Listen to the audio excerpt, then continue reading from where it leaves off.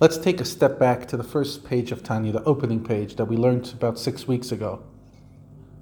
That the mission statement of Likutei Amarim, of the first part of Tanya, is to show how it is close, it is available, it is accessible, and it's relatable to each and every one of us to be able to serve Hashem in our thought, in our speech, and in our action.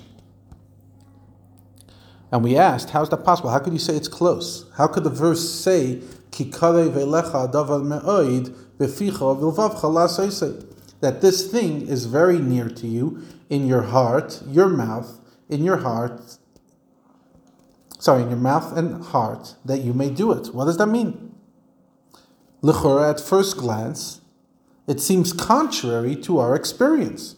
In our experience, we find it no simple feat to acquire a spirit of love and fear of Hashem. And yet Torah is eternal in 2022 and every other year. So it can't only refer to Moshe's generation, it must refer to me. It must refer to you.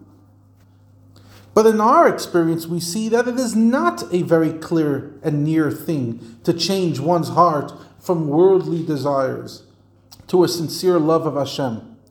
For by nature, one is inclined towards the former. Even the Talmud says, is it such an easy thing to fear Hashem? And if it's true of fear, how much more so love? It's easier to be fearful of something than to love something. Moreover, our sages said that only tzaddikim have true control over their hearts.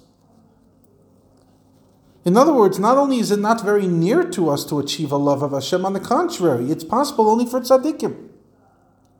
So what does this mean that's close? So what he says is, we have to read the verse again. Ki karei velecha davar me'od, it's close to you. Beficha, to serve Hashem in your mouth. Uvilvavcha la'asosei, and in your heart, so that you can do the right thing. In other words, we're referring to the kind of love that will get you to do action.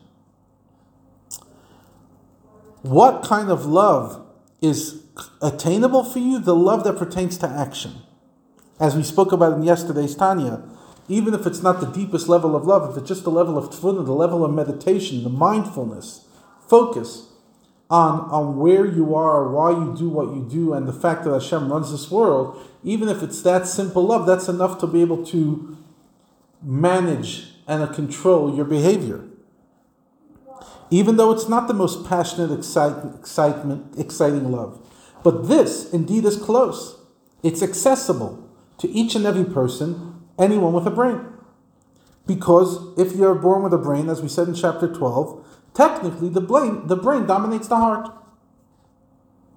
So when you meditate about the greatness of Hashem, you will give birth, at least minimally, to the kind of love that will help you la'asosei, to do the right thing.